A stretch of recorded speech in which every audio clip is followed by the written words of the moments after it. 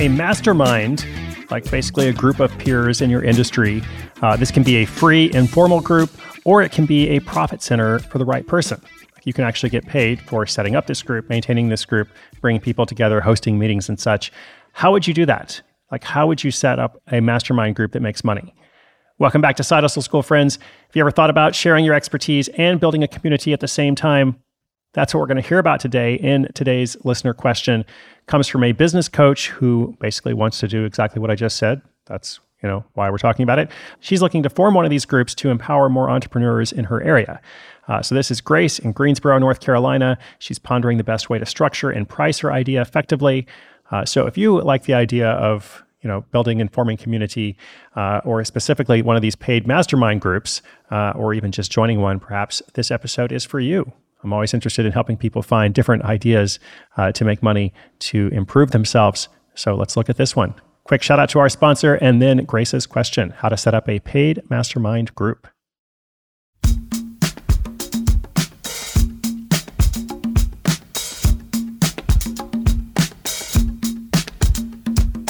Hi, my name is Grace from Greensboro, North Carolina. As a business coach, I've successfully assisted several small business owners, but now I want to expand my reach.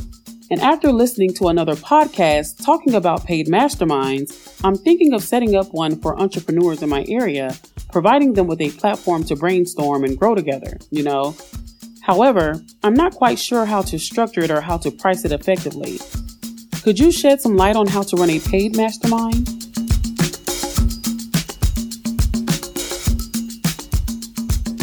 Hey, Grace, let's go through a couple of steps here. And then I'm also going to mention something that I think is really important, just kind of big picture. So first of all, the steps, what kind of group is it going to be? Like, who is the audience? These groups tend to work best when they are focused on entrepreneurship, like bringing together other entrepreneurs who are trying to build platform, increase their profile and so on. Then they're sharing specific tips and strategies, forming collaborations. That is by far the most common because it's easy to put a value on that kind of information and connection. So it could be something else, but that's probably the most common. And I think that's what Grace wants to do. She wants to bring together small business owners. So that's good. Then you want to establish a structure. Typical mastermind group meets like once a quarter or something. It could be more often. It could be like a monthly virtual meeting perhaps, and then a couple times a year at least, if not 4 times a year, you're actually getting together in person for a full day, sometimes 2 full days. But you just want to do something that is like providing enough value over time, that is consistent, but doesn't become overwhelming. Because the whole point of the group is to be helpful, not to become a burden, right? Especially if people are paying for it. And so speaking of that, okay, what do you charge? Well, look at what other groups are doing. Look at what they're doing. Think about the value.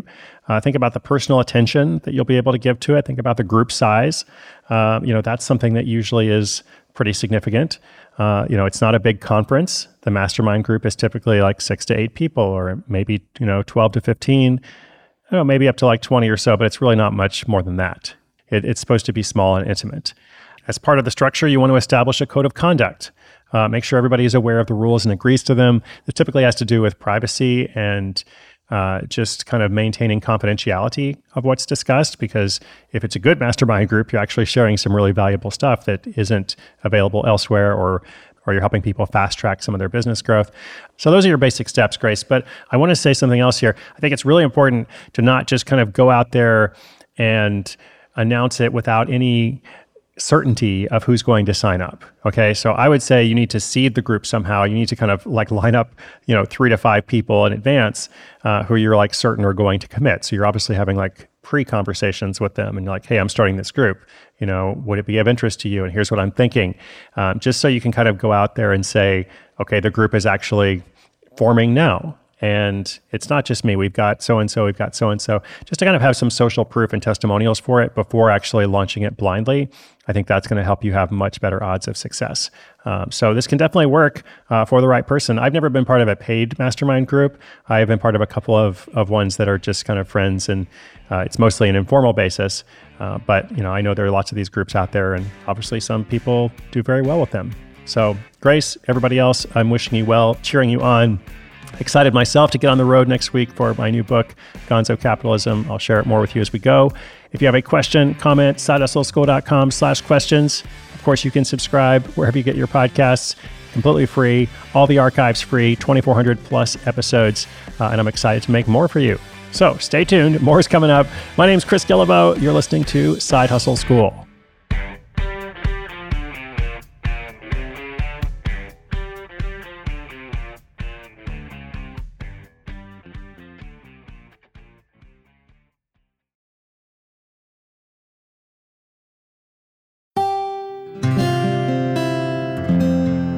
From the Onward Project.